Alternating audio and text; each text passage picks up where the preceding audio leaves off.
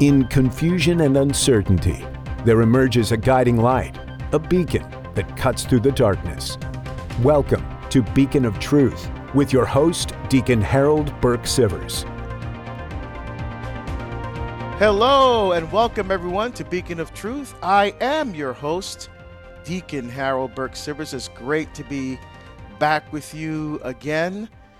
We had a little bit of technical challenges. You know, when you travel as much as I do and we couldn't use hardwire, so things happen. But you know what? We think we got it worked out. Thank you, Jesus. Well, yesterday, as you know, I attended the funeral of a priest who was a dear mentor of mine during my formative years at the University of Notre Dame. He was the rector of our dorm, Holy Cross Hall, Father Patrick Sullivan, CSC, Congregation of Holy Cross. Wonderful man of God. And I'm so grateful and so glad that I was able to attend the funeral yesterday. And there were a number of guys from the dorm that were there that I haven't seen in years. So two of my good friends were there, and you've heard me talk about them before. If you heard my story about how I went from my law enforcement career to full-time speaking, you know that part of that story involved talking to two friends that were also in my wedding, Jim and Pat, and you've heard me talk about them in my talks. And so they both were there, two of my closest and dearest friends. And we were also joined by a guy named Jerry, who we call Clark Kent. He looks like Superman. Actually, he still does. The dude still looks the same, man. It's scary. And there were a couple other guys that were ahead of us in the hall who also, of course, knew and loved Father Pat. So it was just really good to be with them. And then we went to dinner afterward and met up with another friend who couldn't make the wedding, Kevin, who we affectionately call Guido. And so the four of us had dinner. It was just so good to be with them. And then Patrick and Jim figured out that the last time the three of us were together was at my wedding, because Father Pat married me and my wife, Jim and his wife, and Patrick and his wife. So we were all at each other's weddings with Father Pat, and the last time, and you know how beautiful that is, the last time the three of us together was with Father Pat at my wedding 30 years ago. 30 years ago. And I was like, man, obviously we've seen each other individually, but not together. And it was, I guess, what a wonderful way to come back together again. And I miss those guys. Oh my goodness, we had so much fun talking about things that happened in the hall and different guys that we had not seen or talked about in so many years. It just my heart was just lifted. I brought back so many wonderful memories of my time at Notre Dame and the friendships that I made and some of the characters that were in the hall, and just a beautiful experience. And so please pray for the repose of the soul of Father Patrick Sullivan. And during the burial in the gravesite, one of the priests pointed out that actually that same cemetery, just a couple plots away, is Father Patrick Peyton is buried there. And I said, no way. So he took me over to the gravesite, and sure enough, the family that prays together stays together. I think he's venerable now, actually, Patrick Peyton. And they said, yeah, if he takes that next step, we may have to dig him up, and move him, So, but obviously people have been there. There's all kinds of rosaries all over the headstone of Father Peyton, and it was just beautiful just to spend a few minutes and just kind of pray at his tomb as well. So it was just a beautiful day yesterday. And sorry I couldn't be live with you yesterday, but it was really something. So thank you for your patience and your understanding. And look, today we're going to talk about true freedom. Like, what is actual freedom? What does it mean to be free? Because the culture's idea of freedom is not the same at all as the church's understanding of freedom. Well, which one makes us free? Being able to do whatever you want, or the truth of our Lord and Savior Jesus Christ. We're going to talk about that today. If you want to be part of the conversation, give us a call, 833-288-3986, or email us, beacon@ewtn.com. And yes, I am still on the road. It is Lent. So where in the world am I? Well, I was at Stonehill College in Boston. That was where the funeral was yesterday. But now I am in Lancaster, South Carolina. You're getting ready to give a talk tonight at Our Lady of Grace Catholic Church. And if you're watching on YouTube, you can see I'm already dressed in my suit and my tie, because a few minutes after the show is over, they're going to pick me up and take me over to the parish, where I'm going to give my talk on my book, Building a Civilization of Love, A Catholic Response to Racism. And then tomorrow I am off to my next location. You want to see where I'm going to be? Just go to my website, deaconharold.com, and click Schedule in the page header. And again, love meeting members of the EWTN family in person. And we have our crack show team here. We have Matt Gabinski, our call screener, Charles Berry, social media, and Ace is in the place. He's back. How you doing, Ace? I'm good, man. I love hearing you reminisce about, with friends that you went to school with. I had that opportunity on Saturday. It was homecoming for our college. And so seeing people I hadn't seen in 30 years, which made me had to time check and go, wait a minute. It's not been 30 years, but, sadly enough, time has flown by. And it's always great to connect, because I love those soul ties with people that you just pick up conversation like, there's no hi and bye, right? You just pick up like the conversation paused, and then you just keep going. Yeah, that's it. I mean, we were together, and in fact, when we were at Guido, the four of us, we have not been together since graduation, 1988. Yeah. And you look, I'm like, where's the time? I mean, that's just unbelievable that we didn't see each other for that long. And we just picked up like we never even left. Yeah. It was awesome. Oh, it was so beautiful. I mean, again, yes, people say, oh, do you get tired of traveling? But it's occasions like this that really make it worth it. And I do get to see people that I would normally not get to see when I'm traveling. Yeah. I saw another Notre Dame classmate of mine and friend, Kitty, when I was in South Dakota. She's awesome. And I do get to see a number of friends and my family, my brothers and my sister. My sister went to the parish mission when I was in Montgomery, Alabama last year. She came to all the talks, and she came to weekday mass, and she even went out to dinner with us, with the pastor and the deacons and their wives after the last night of the mission. So I do get to see people, and that's such a blessing, especially coming, on this side of the pandemic where we didn't get a chance to see people. Sure. It's just really nice to connect. And I just want to say to everyone out there, look, really tell the people that you really care about how much you care about them, how much you love them. Absolutely. You just don't know. Life is short. You just know what's going to happen, and it's just a beautiful opportunity to do that. Now, when you have friends or family that come to hear you speak, do you ever change what you're sharing, or maybe some of your anecdotes that might include them? Like, do you think of something to add because they're there, or do you go, oh, I'm not going to share that story because they're in the room? No, it's just it's organic. If it feels right, if the Holy Spirit moves me to do so, I always leave room for the Holy Spirit to work. That's for sure. And that's why, even though I may give the same talk, it's never the same talk. Yeah. Because I'm always asking Holy Spirit, what does this person need? Mm-hmm. Or, what does this group of people in front of me need to hear tonight? Yeah. So sometimes the Holy Spirit will say, stay on this point, or skip over this and go to this instead. And almost like every single time someone comes to me, oh, my goodness, I thought you were talking to me. I really need to hear that tonight. Right. And I said, thank you, Holy Spirit, for working. That's when you know the Holy Spirit's talking, when it's supposed to affect you that way. I hear that all the time with music, leading worship. They're like, did you pick that song? Hey, see? Yeah, exactly. That's God moving you, man. I just get out of the way. Exactly. So, again, so excited today to be talking about truth, true freedom. Actually, what is true freedom?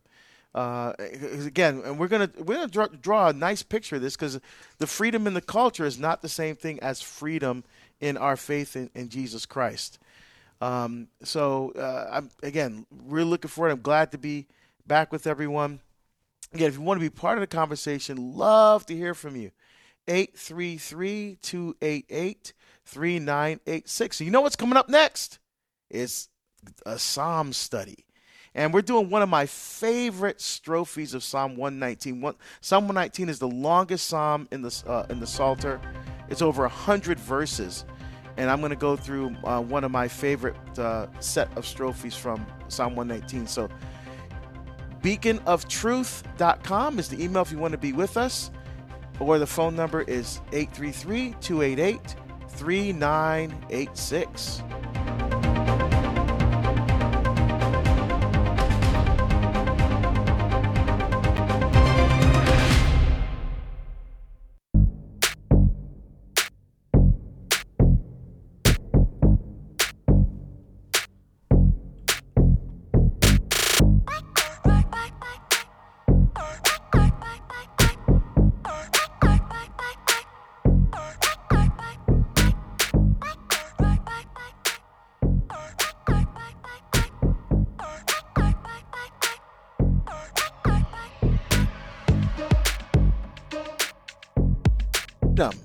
Talking about true freedom. You want to be part of the conversation? Give us a call. 833-288-3986 or beacon@ewtn.com. Of course, we want to let you know that as you help us to celebrate, and maybe even your own family, celebrating the Holy Family with us through the month of February, we're getting a chance to do that with some great gift ideas at ewtnrc.com. Check it out, whether it's novenas, prayers, art, books, all kinds of great rosaries and chaplets, again, available for you at ewtnrc.com. When you get some time, check that out and pick up your gifts today.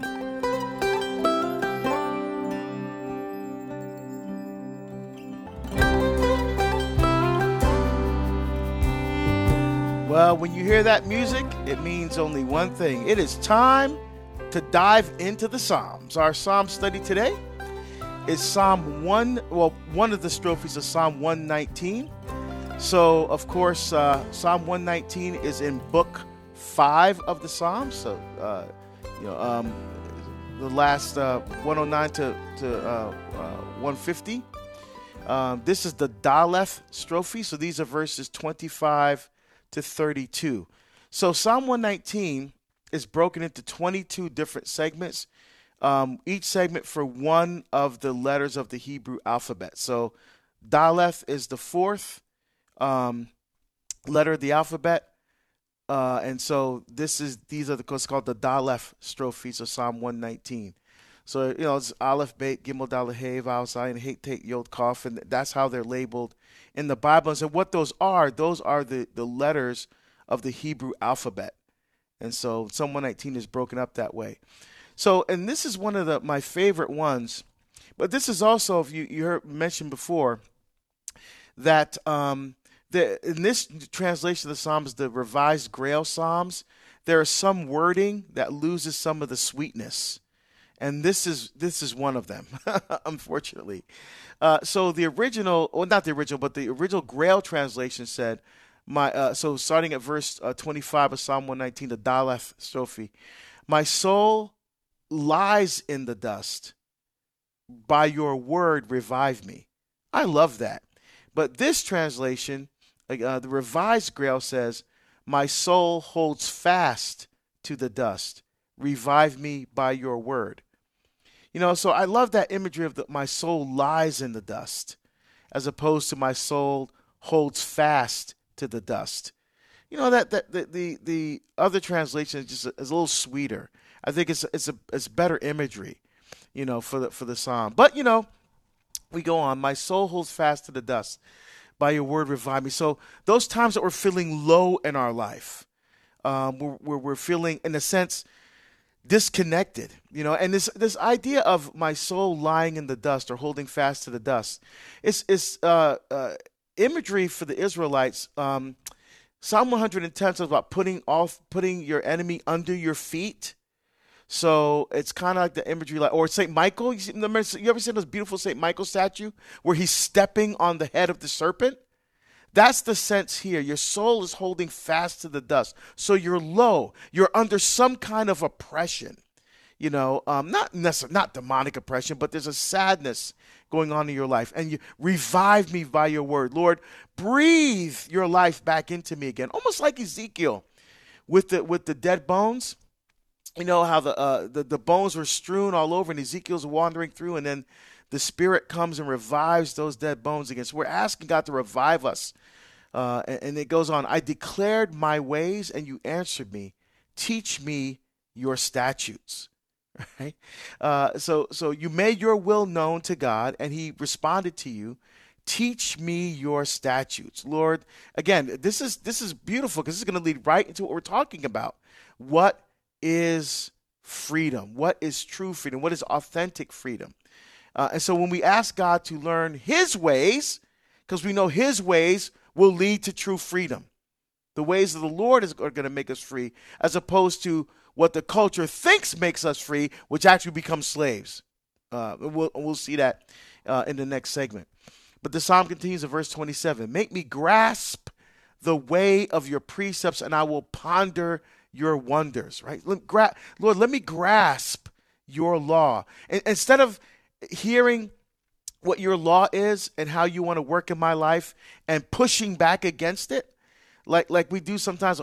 We think some laws are heteronomous. That means they come from the outside and impose themselves on us. And that's what a lot of people think that God's law is like. It comes from the outside and it imposes itself on us. No, that's not the truth at all. When God imposes law, it's just like a parent, right? It's for our good. It's because he loves us and he wants what's best for us.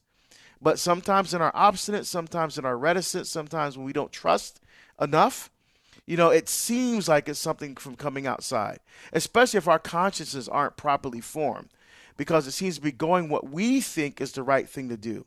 But if our conscience is properly formed, then then God's law does seem heteronomous, but it's really not. It's actually God's law that frees us, as we'll talk about in a few minutes.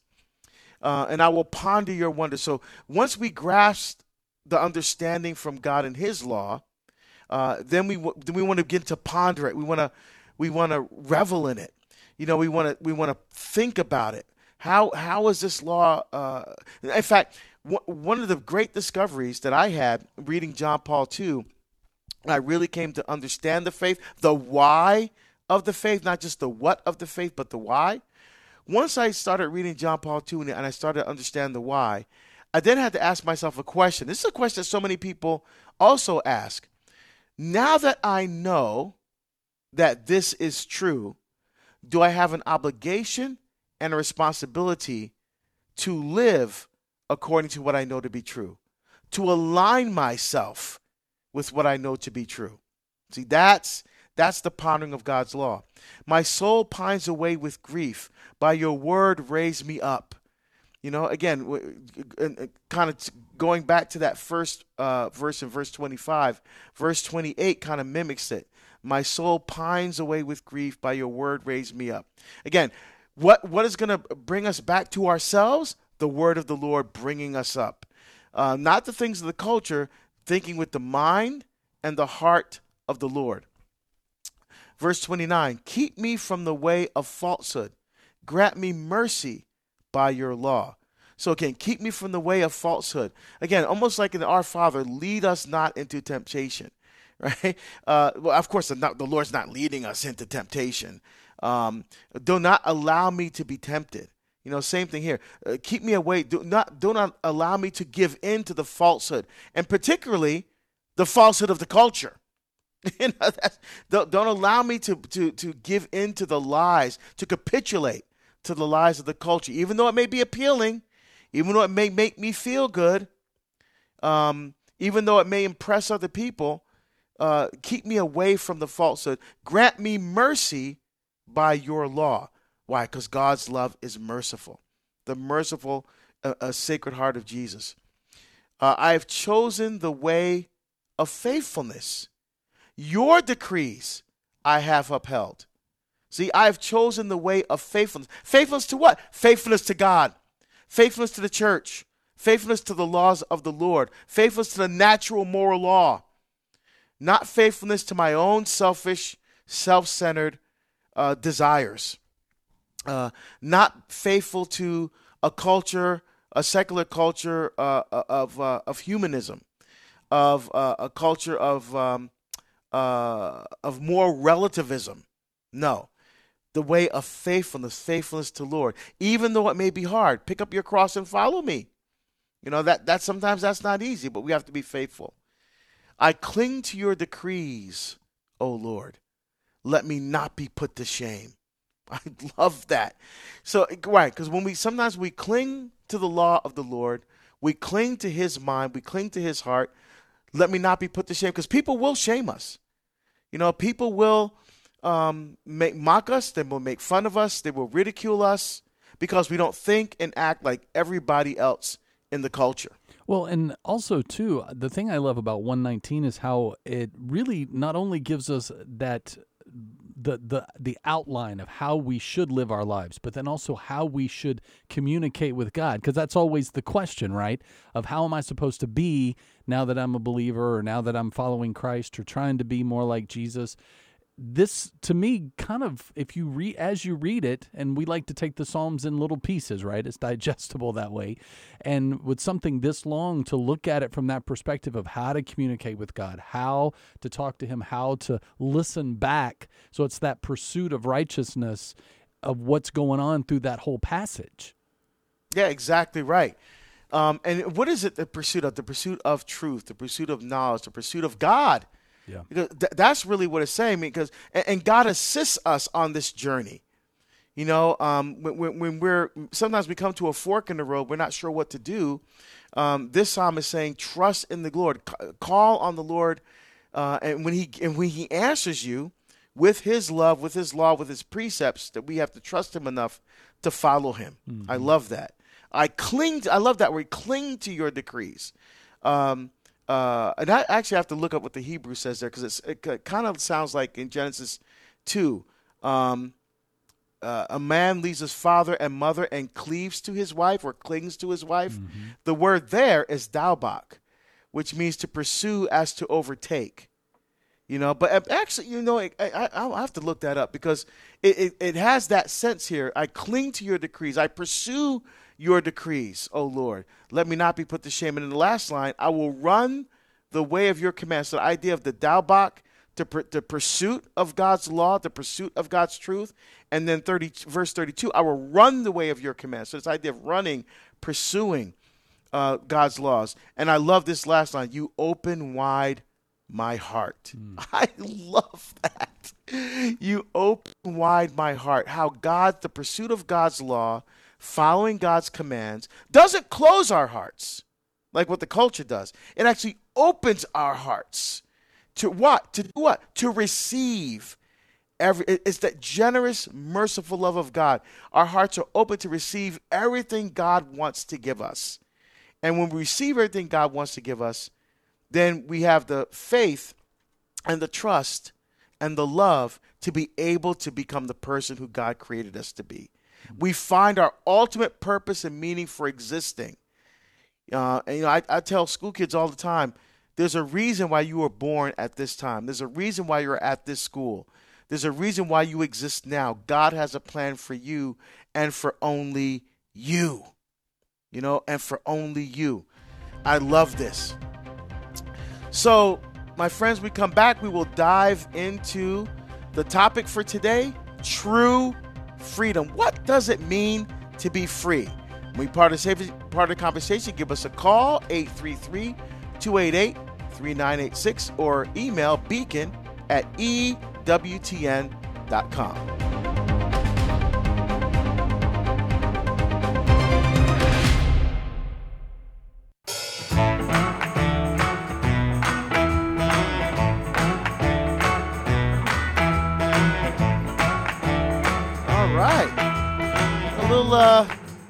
Little 50s feel there. You know, get out the Jackal T-Birds, you know, get our little leather jackets out, and slick back, you know, get a little Danny Zuko action going on there for you. Welcome back to Beacon of Truth. I'm your host, Deacon Harold Burke-Sivers, and the voice you just heard was our show team producer, Ace McKay. He's here along with our call screener, Matt Gabinski, and our social media expert, Charles Berry. And today we're talking about true freedom. What does it mean to be truly free? When you be part of the conversation, give us a call, 833-288-3986, or email beacon@ewtn.com. All right. So you have to look at the relationship between truth and freedom. Because if you look into our culture, to what truth and freedom is diametrically opposed to what truth and freedom is in our faith. So let's look at the relationship between truth and freedom. Let's look first at truth. So we receive our Lord Jesus Christ, the holy sacrifice of the Mass. We receive him in word and in sacrament. We receive him in the word that prepares our hearts, our minds, and our souls to then receive him again, body, blood, soul, divinity, in the most blessed sacrament of the Eucharist. Having received our Lord in word and in sacrament, we are then impelled forth. We are sent forth from the church to be Eucharist to the world. But when we step outside of the walls of the church, we can't stay in church. We have to go back into the real world, back into diaper changes and back into traffic and back into homework and back into our jobs. We have to go and live our faith in the real world. The culture has an idea of truth, and our faith has an idea of truth. So let's step out of the church and back into the culture.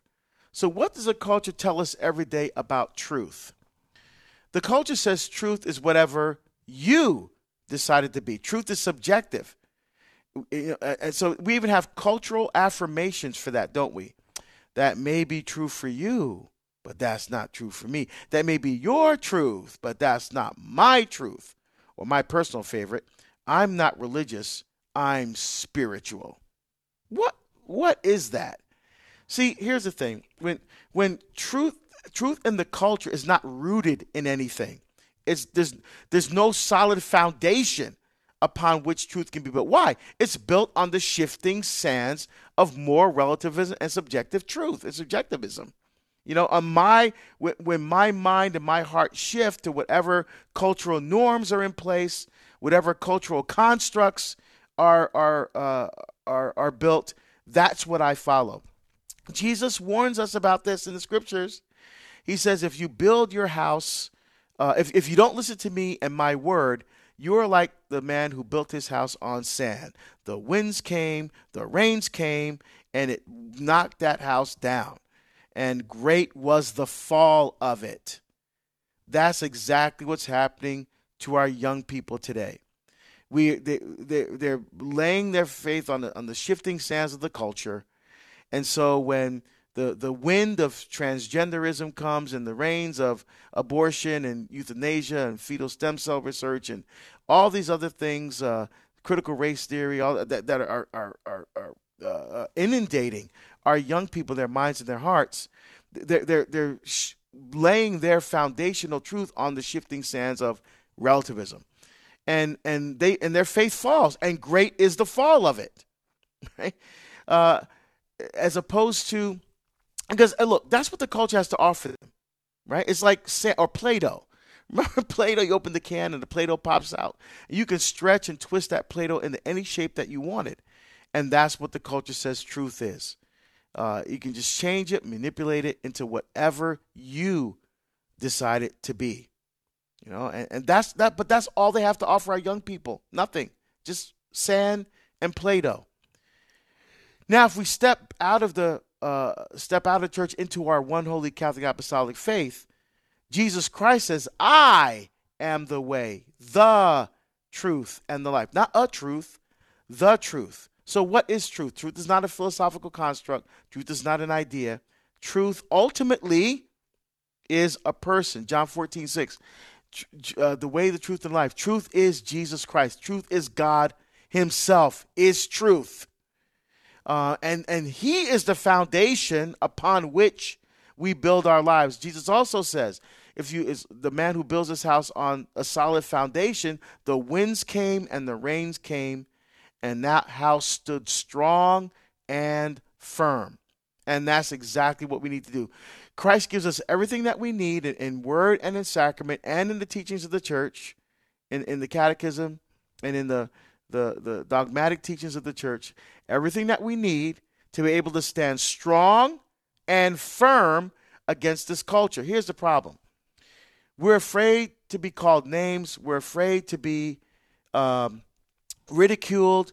I mean, look, nobody likes that, okay? Let's be real. I don't like it when I get these nasty emails from people because I'm not afraid to speak the beauty of the truth in love. Again, it's the truth, but it's in love, but it's going to be the truth that sets us free. Yeah, I don't like that, but you know what? I'm not going to back down. I'm not. When I get things like that, or when things like that happen to us, I'm not going to say, I better change my style of speaking because it doesn't appeal to people. Well, I think I'm going to acquiesce and not talk about this anymore because it's difficult for people to hear. Well, you know what? I'm just going to tone it down a bit because so less people will criticize. Look, Jesus told the truth and they killed him. I mean, and he's not asking us to die, at least in this country, but he's asking us to stand strong and firm in our faith. Well, and also even elaborate more on that because I feel like people don't feel empowered to share their story because, again, while you speak a certain way and with a certain emphasis and dynamicness, I speak differently with my stories and my tone, and we're meant to, collectively win people into the kingdom, right? That's what makes us unique and unique in Christ. People think that they have to completely abandon, who they are by following Jesus, and actually it only enhances that. Yeah, because it's not about the style, it's about the content. What are you sharing with people that are going to bring them closer to the Lord? Like, I'll give you an example. Like, my style is very different than Adam Bly. Adam Bly is a demonologist guy, Archdiocese of Pittsburgh. He does talks, and I've seen Adam speak live. And he walks around with an iPad. He's talking about devil and demons and stuff, and obviously he can't be animated talking about that kind of stuff. Right. And he just kind of like monotone and just walks around.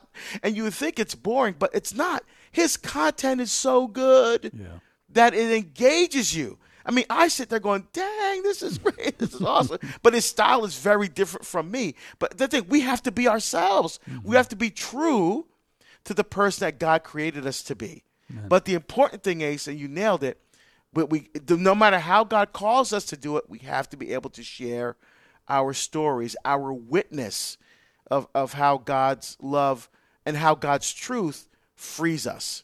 That's the key. Yep. And so what's the connection with freedom now? Jesus Christ said the truth will set you free.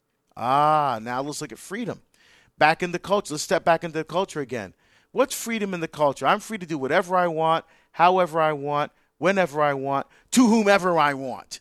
And if you don't let me do whatever I'm going to do, I'm going to call you names. So what kind of names do they call us who are not afraid to stand up for our Catholic faith? You're bigoted. You're closed-minded. You're homophobic. You don't appreciate diversity. All these things they throw in your face for making you feel guilty for just simply living our Catholic faith, living the truth of the faith and love. And the reason why they yell and scream and call us names, because they have no argument. The bottom line is they have no argument. But they want you so caught up in the emotion that you don't think. See? That's the strategy. I don't want to be called that name. You're so worried about being defensive, and so now you're not thinking, you're just reacting emotionally, and you get nowhere that way. Look, I let people call me. They want to call me names, yell and scream. Please go ahead, because when you're done, I'm going to make you think. I'm going to make you think, because that's what God's love does. That's what God's truth does. So again, freedom, and here's the ironic part. Here's the ironic part. Freedom in the culture.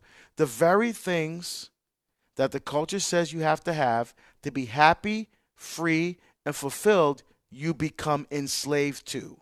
Money, sex, pleasure. All the things they'd say, well, if you just have all this money, then you'll be free. And you have this kind of job, you'll be free. You'll be, what's the expression we use? You'll be set for life. Well, what I'm thinking about is what happens after life is over. You know, because most of our life is going to be spent in eternity with God. That's where, in fact, I would argue that's where our life actually truly begins. Once we get to heaven. But here we spend this time on earth trying to get to eternal life. So yeah, we could be set for life. What does Jesus says? The guy who buys the barn and stocks the barn, he's gonna be dead the next day. And then what? Can't take it with you, you know. So the freedom that the culture offers is not really free. It's actually slavery. Slavery to passions, slavery to emotions, slavery to material things of the world, slavery to pleasure, pornography, all that's tied in to the so-called freedom of the culture. Now, what's our freedom in our faith? Jesus says that authentic freedom is rooted in the obedience of faith. It's listening to the voice of God and allowing that voice to change our life. Allowing that voice to change our life. Because when our wants, our needs, our hopes, our desires, our dreams, our will is one and in communion with the will of God, our will and God's will are one, now we're truly free. Now we're truly free. When we're doing God's will in our life, we're freely and lovingly doing God's will, now we're free. Why? Because now we can become the person who God created us to be. Now our purpose for existing can be fulfilled. Now God can work. God can work. Remember Jesus, we just heard in the gospel, Jesus healed the leper. And he said, don't go, just keep it to you. Don't go around telling everybody. What did the dude do? He went around and started telling everybody. And what happened? Jesus could not do his work. He could not enter a town openly. He had to stay on the outskirts of town, and people had to come there. He couldn't do his work the way he wanted to because the guy didn't follow what Jesus asked him to do. So, and the same thing happens in our life. When we try to do our will in opposition to God's will, then God cannot fulfill his purpose. He will never force us to do anything that is against our will. But I learned that lesson myself. You know, I was scared when God was asking me to leave my career and to speak full time. I was scared to death. But it's that. But my love had to overcome the fear so I could be free. Yeah. Well, and speak into the fact, because I feel like a lot of times the resistance that we're up against, well, I'm following God. Why is all these things? Because we're still trying to swim in the direction of the stream that he's told us, no, I don't want you to go that way anymore. Or I never wanted you to go in that direction. But yet we think because, well, I pray every day and I go to mass and all these things that somehow magically everything comes together the way we want. Where really it's not even so much that the world's even coming at us. We're just going in the direction God never intended. Yeah, exactly. Because and the thing is, I think sometimes we do that because we want to be safe. Yeah. If I just do, I can give you an example. I was talking to someone the other day who is struggling at work because although they like their job and it's the job that they're doing to support their family, the cultural agenda and cultural construct is being pushed on them about putting certain the rainbow flag on the desk or at the end of your email putting a pronoun or whatever, or calling one person they. So all these things are kind of being imposed from the outside, and obviously they want to live according to their properly formed Catholic conscience. Right. But at the same time, so do they acquiesce? And do they give in? Because they know that that's not true. They know it's not true. But what does God have something better for them? Or I'll just sit here and just put my head down because I got to provide for my family. And that's the fear that I had. How am I going to make up the kind of income I'm making now talking about Jesus? I got a family, I got a mortgage, and I mean, those are real things. I mean, those are real things we have to consider. But here's the thing. Once we live in God's freedom, then God will provide for our needs. Because God will not allow us to follow his will if he doesn't provide everything to us to fulfill that will. Yeah. Right? And so we have to be able to trust that God's freedom will provide everything that we need so that his will can be done in our lives. And if your big concern is taking care of your family, then God will make sure that happens. But we have to really discern the power of God's freedom. I'll give you an example because, Ace, we like to use music examples because we're both musicians, right? Sure. Here's one for you. So a violin has 4 strings, right? Yep. So let's say one of the culture looking at that string on the violin says, look at that string. That string's not free. Look how tight it's wound around the body of the violin. Look how tight it is. Oh, it can't even do anything. Mm-hmm. So we have to free it. See, the string is being controlled by the commandments and the moral codes and the rules and the regulations of the violin, the catechisms of the violin. So that's why the string's not free. It's being controlled by all these things. We have to free it. So the culture walk up to the tuning peg, loosen the tuning peg, take the string off of the tuning peg, off the nut, off the fretboard, off the bridge, and lay it down next to the violin. And the culture will stand back and go, now the string is free. It's no longer controlled by the body and the rules and the commandments and the catechisms and the moral codes of the violin. The string is now free to do whatever it wants. But, Ace, what is the string now free to do, my friend? It's free to fall away and never be used again. Right. It can't do anything. Yep. So what's it good for? Nothing. Yep. It's free to do nothing. It can't do anything. And that's the problem with the freedom of the culture. It's not really freedom. Because that string can't do it. It's now useless. And if we continue to live our lives according to the thinking of the culture, where truth is whatever I want and freedom is whatever I want, we're going to end up living the life of that string. A life of emptiness, a life of uselessness, a life of nothingness. And we see this in the culture all the time. I'm unhappy. I need a better trophy wife. I'm unhappy. I need a faster, more sleek car. Yeah. I'm unhappy. I need a bigger house. I'm not happy. I need more money. More. Never satisfies that desire and hunger. Why? Because the desire and hunger is for Jesus Christ. Amen. And nothing in this culture, nothing in this world will satisfy the deepest longing and desires of our hearts except for God.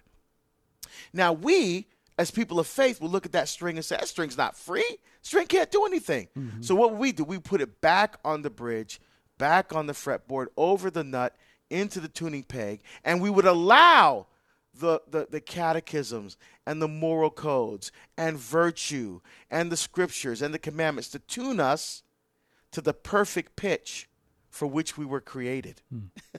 Now when you play that string, not only is the string in tune, because remember what Paul says, we are part of the body of Christ.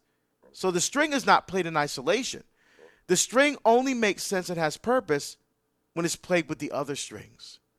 Now, when it's played in harmony with the other strings, now the entire instrument has purpose and has meaning and can fulfill. See, that's how God's freedom works, not in isolation. It works as part of a family.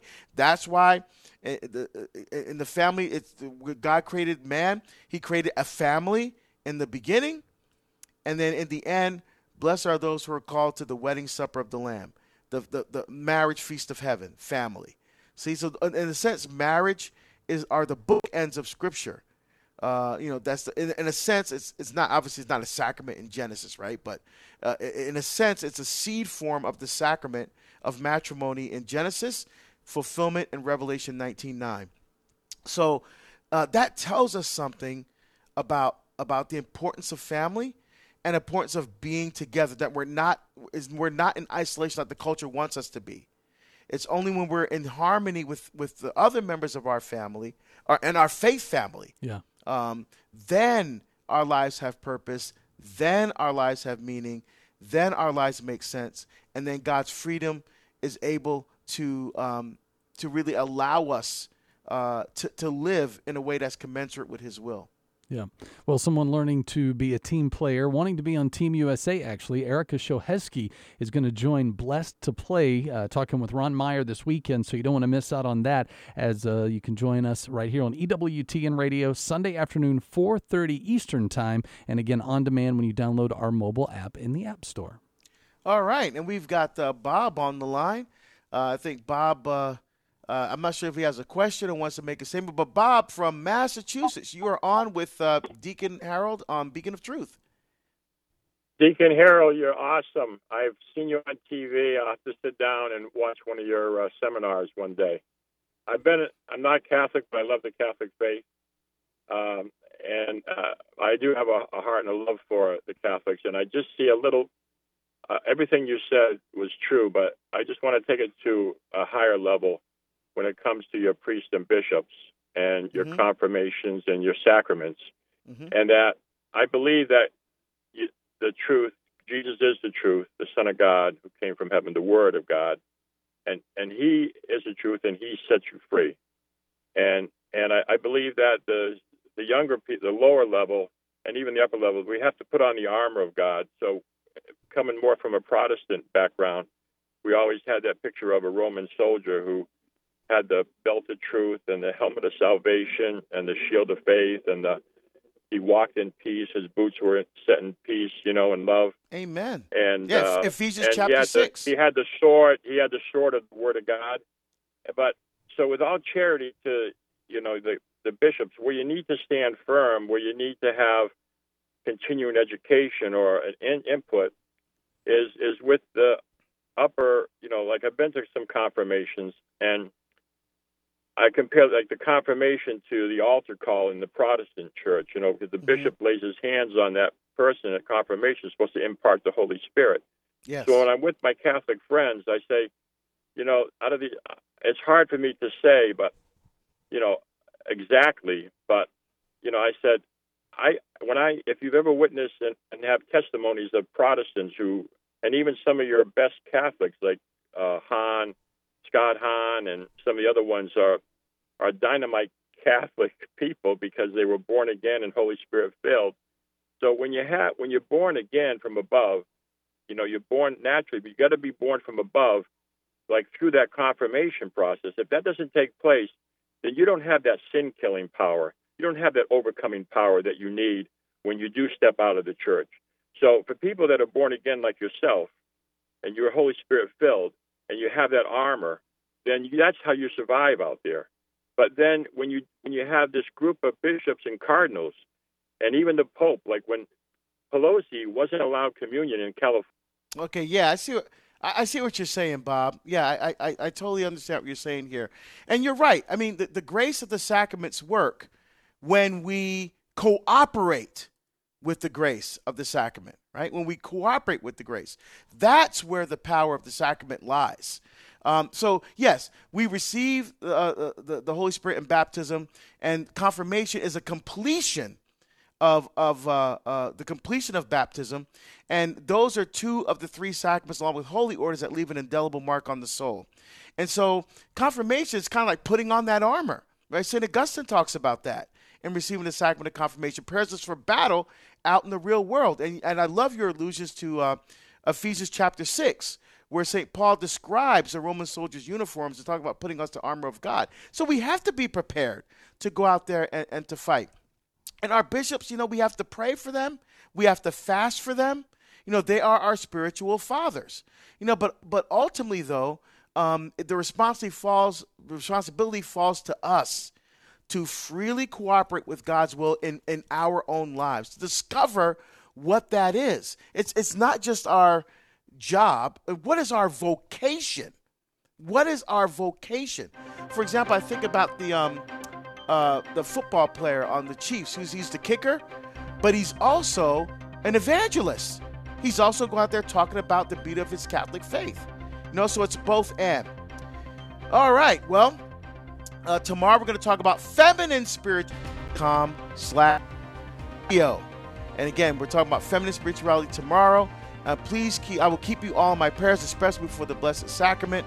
And may Almighty God bless you, keep you, and protect you in his truth and love. In the name of the Father, and the Son, and the Holy Spirit. Amen.